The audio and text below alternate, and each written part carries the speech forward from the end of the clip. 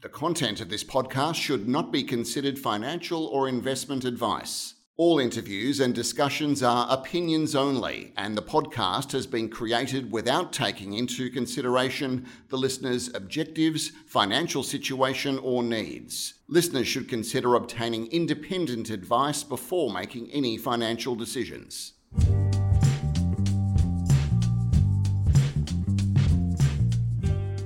Globally, we're seeing businesses being affected by a range of different risks, almost black swan events, with obviously the coronavirus bearing down as one of them. This business interruption can have a huge impact on revenues in businesses as customers are unable to make contact with the service providers. One of Australia's largest service industries is the education sector. In Australia is the third largest export earner, and certainly things like bushfires, floods, coronavirus and all the rest of it serve as a massive business interruption. So how do universities, colleges, training organisations and the like, who make up this important service sector, go about delivering their services where campuses can't be attended by students and where bushfires and floods prevent access? Well, enter the world of online learning. Many of you would have heard of things such as MOOCs, our massive online courses, and other forms of tuition that are available to students where they can remotely log in. Today, it's my pleasure to welcome Adam Brimo, the CEO of OpenLearning, which is listed on the ASX as OLL. And Adam will be talking us through how this particular platform works and the opportunities that present itself not only in Australia but also globally. Welcome to the studio, Adam. It's great to be here. Thank you.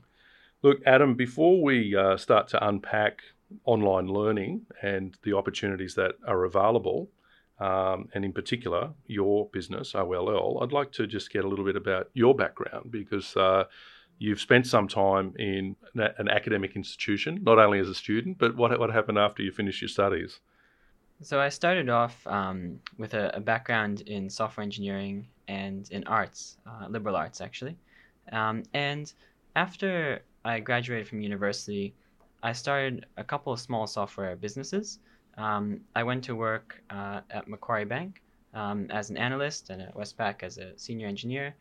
And while I was at university, I was also a teaching assistant for about 4 years at the University of New South Wales. And it was through there that I met my two co-founders, David Collian, who's our CTO, who studied computer science together with me, and Professor Richard Buckland, one of the country's renowned computer science lecturers. And that was sort of the start of my journey, which led me to OpenLearning. OpenLearning is a next generation learning system. But before we start to unpack what a next generation learning system is, Adam, tell us about some of the incumbent systems that are being used by education providers around the world. Around the world, online education has historically been seen as supplementary to face-to-face education.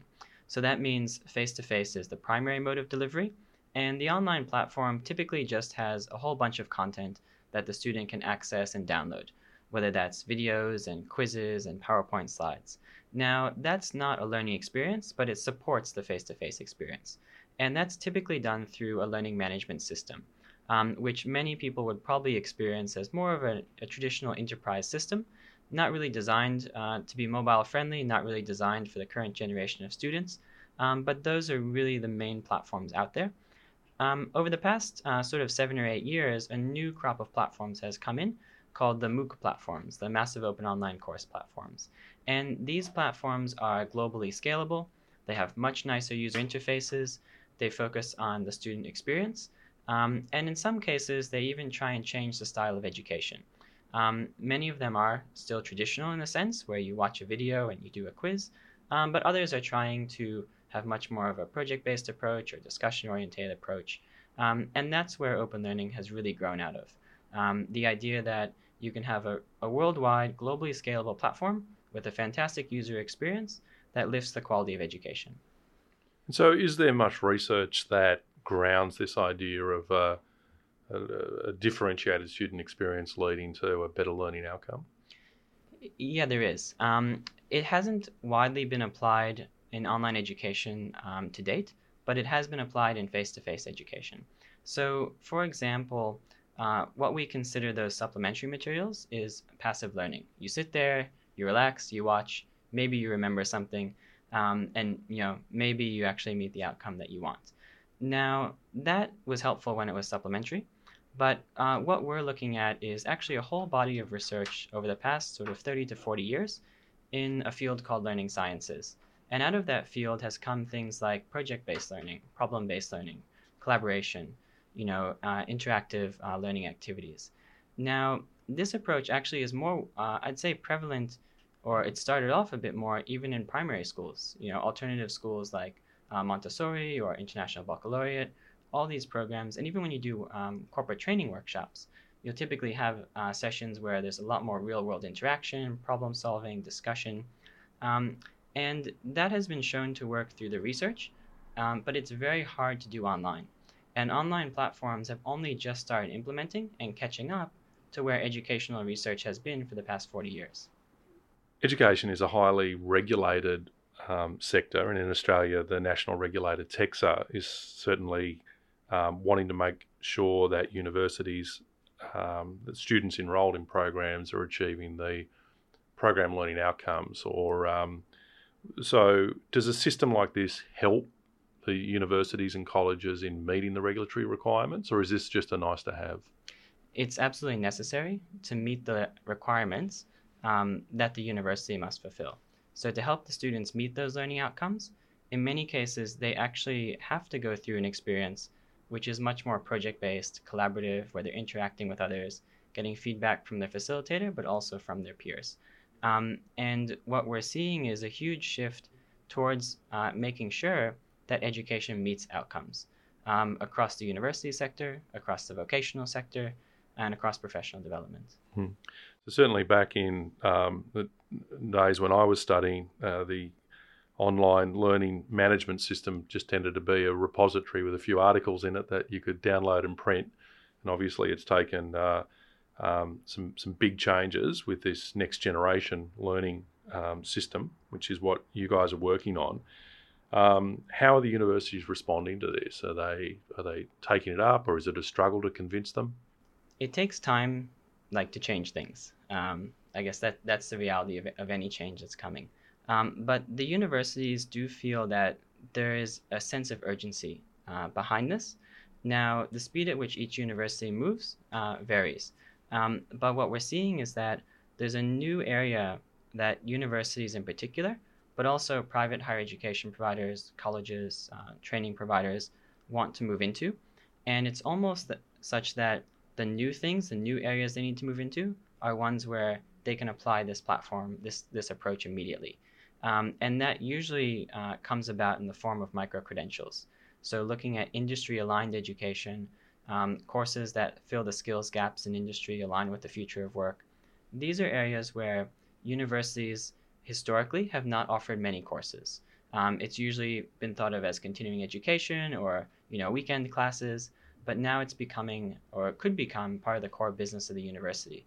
In addition to undergraduate and postgraduate, you could have micro-credentials and short courses. Yep. And that's where this actually can be implemented very quickly without a significant amount of change management.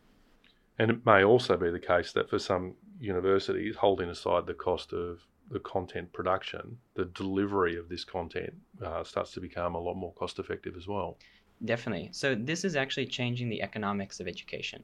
At the moment, when an education provider, whoever they are, is delivering a course, typically most of the costs are in the delivery, in the facilitation, in the teaching.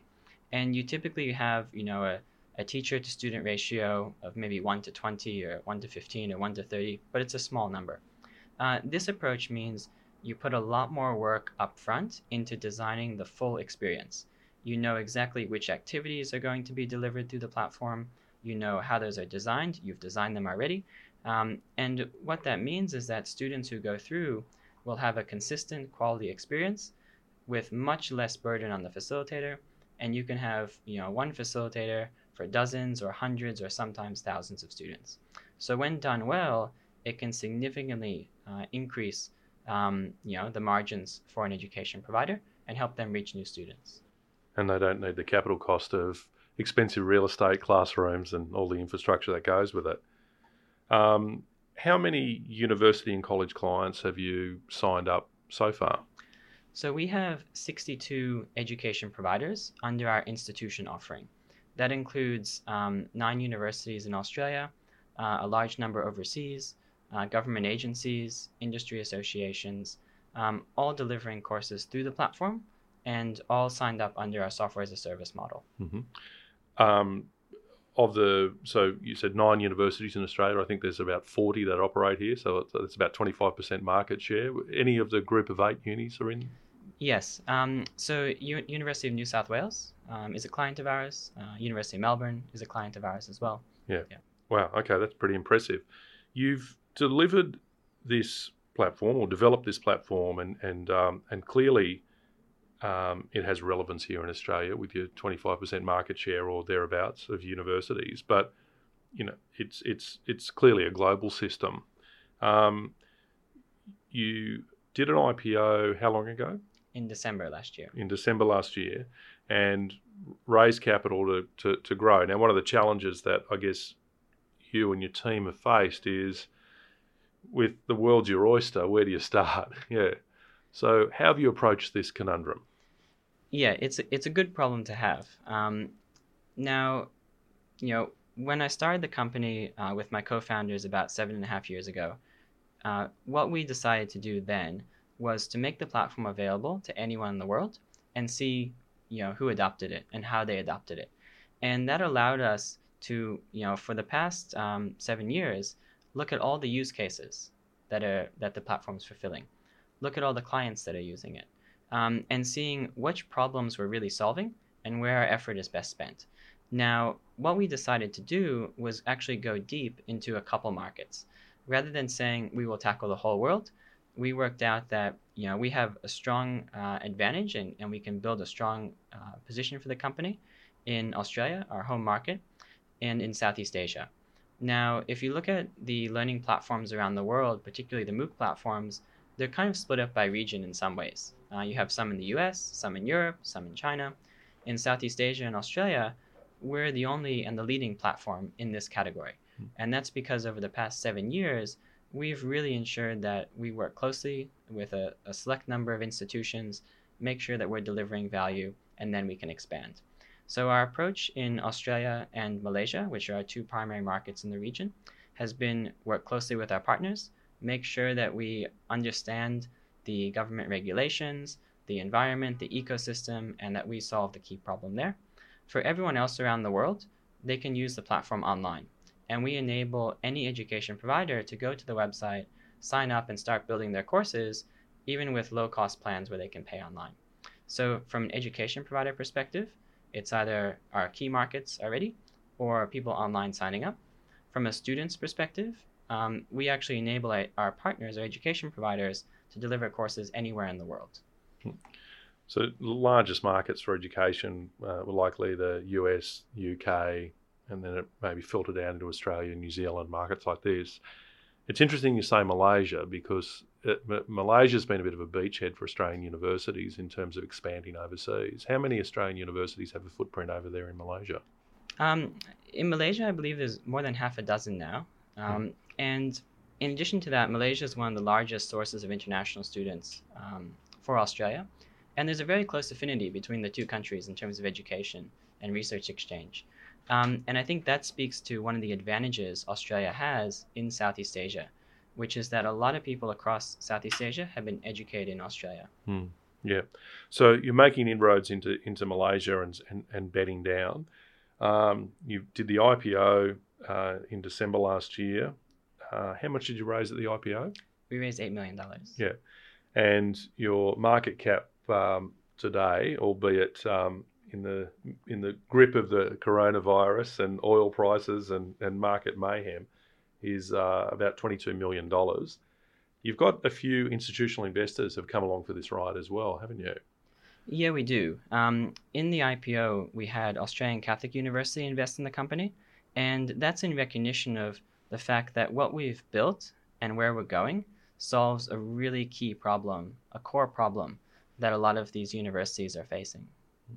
So Australian Catholic University participating in the float, I guess it's a little unusual to see a university allocate funds into a ASX listed company like this, particularly where it's not a spin out, But so it may very well be that the writing's on the wall for them in terms of online learning being a greater component of the educational experience.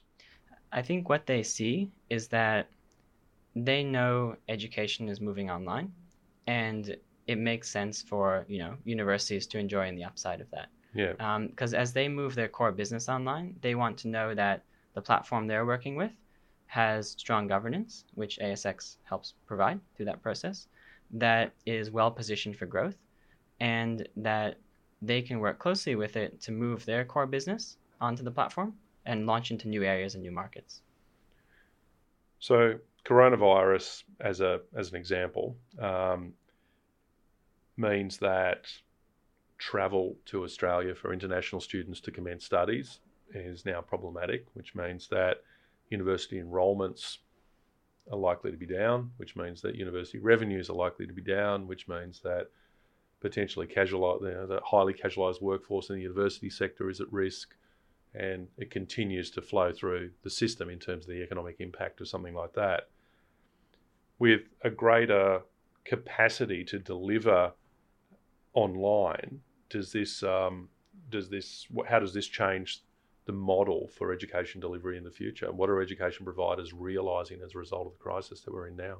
What the coronavirus has done is it's accelerated a change that was already in motion. But instead of it being something that education providers could decide when to do, now they know they must do it now. And that is a significant shift.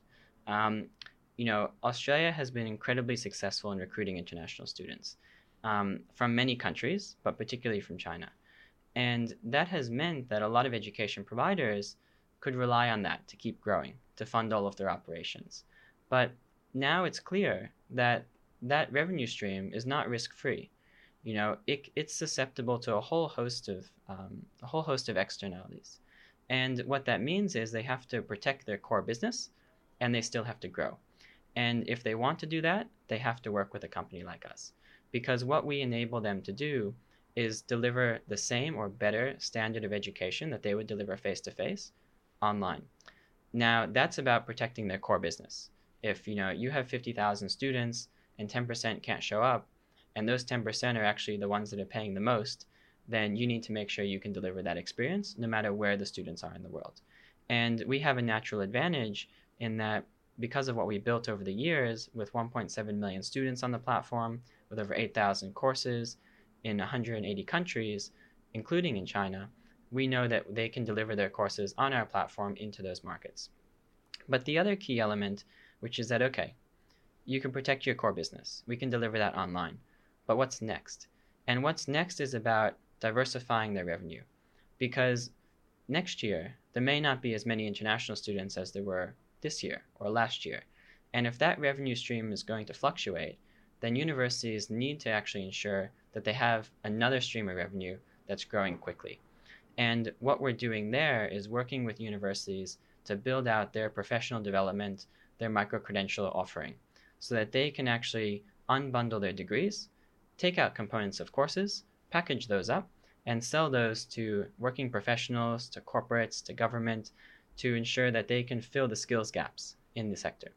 And that's going to become even more important in the years ahead. So you have two areas that we're seeing a lot of interest in, that we're quite busy working with institutions on, which are both protecting the core business, delivering their core programs online, but also diversifying their revenue into new areas. And not only are you providing the software as a service platform, which is your open learning system, but you're also providing other professional services to your university and college clients as well. What are some of these professional services? Yeah, so this is really the complete open learning solution. So the Open Learning platform itself is all about end-to-end high-quality education delivery.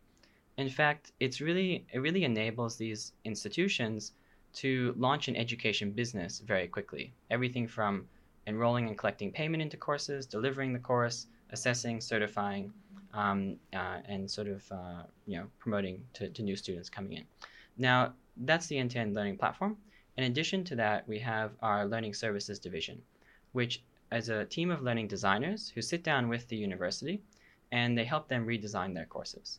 So they can go from a face-to-face learning experience that might be heavily reliant on lectures and tutorials and turn that into a much more scalable online degree or short course or professional development program. And that's our professional services, our learning services division. On top of that, we also have our global marketplace for education, which is openlearning.com. And every month, hundreds of thousands of people go to openlearning.com looking for courses to take. And it's through there that universities and other education providers can gain exposure to a new set of students. These are students looking for shorter online programs that they're either looking for free, just to test out a degree effectively, or they're looking to pay for short courses. And it's the combination of these services that also sets us apart in the market. We're not just a technology provider. We're a partner with the universities and other education providers, enabling them to move their core business online, helping them go through that change management process, and then also helping them promote those courses to make sure they get an ROI. Well, Open Learning certainly in a place with a really strong, we might call tailwind behind it, with with a lot of movement in this sector, and you're very well positioned. As I understand it, Open Learning's the only pure play that's listed on the ASX that's in this space. So it's going to be very interesting to watch how this responds.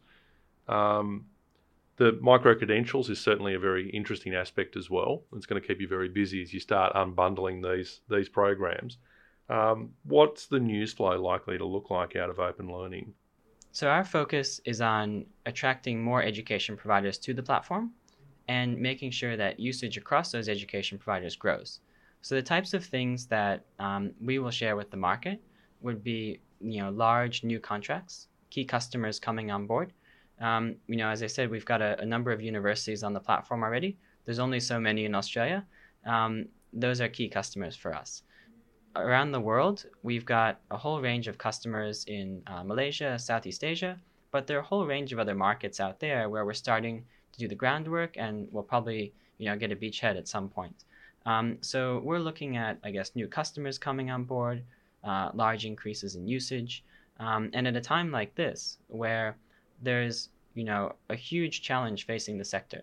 People are unable to actually physically get to the colleges and the universities. That's creating a lot of demand for what we're doing. And what we see is that in the medium to long term, all of these education providers are looking for a better solution to deliver quality. Maybe in the short term, it can be challenging for them to move that quickly. Some of them will, but others will take time. But the key thing is, as you say, we're the only one in this space that's listed here. And although it may seem like there's a lot of platforms around the world, when you actually dig into it, there are very few that can get traction within the university sector, because they spend so much time looking at the quality of learning and teaching, the problems that you're solving, alignment to regulations, making sure that you're delivering on the value proposition of the university. And we've done that. So we're very well placed. And I think what people can probably expect is a number of significant developments from the company in the years ahead. And we see ASX being a great platform for that. Well, Adam Brimo, CEO of Open Learning, thanks very much for coming along and telling us about this. It's certainly a sector to watch, the education sector obviously, but also this subsector with the online learning platforms and micro-credentials. No doubt we can keep up to date, not only just putting you on the watch list, but also, you said openlearning.com might be a good place to go as well, and have a look at the marketplace and some of the other services that you're providing. Adam Brimo, thank you very much for coming along, and good luck with it. Thank you very much. It was great to be here. All right, and thank you to our segment producer, Georgina Rayson.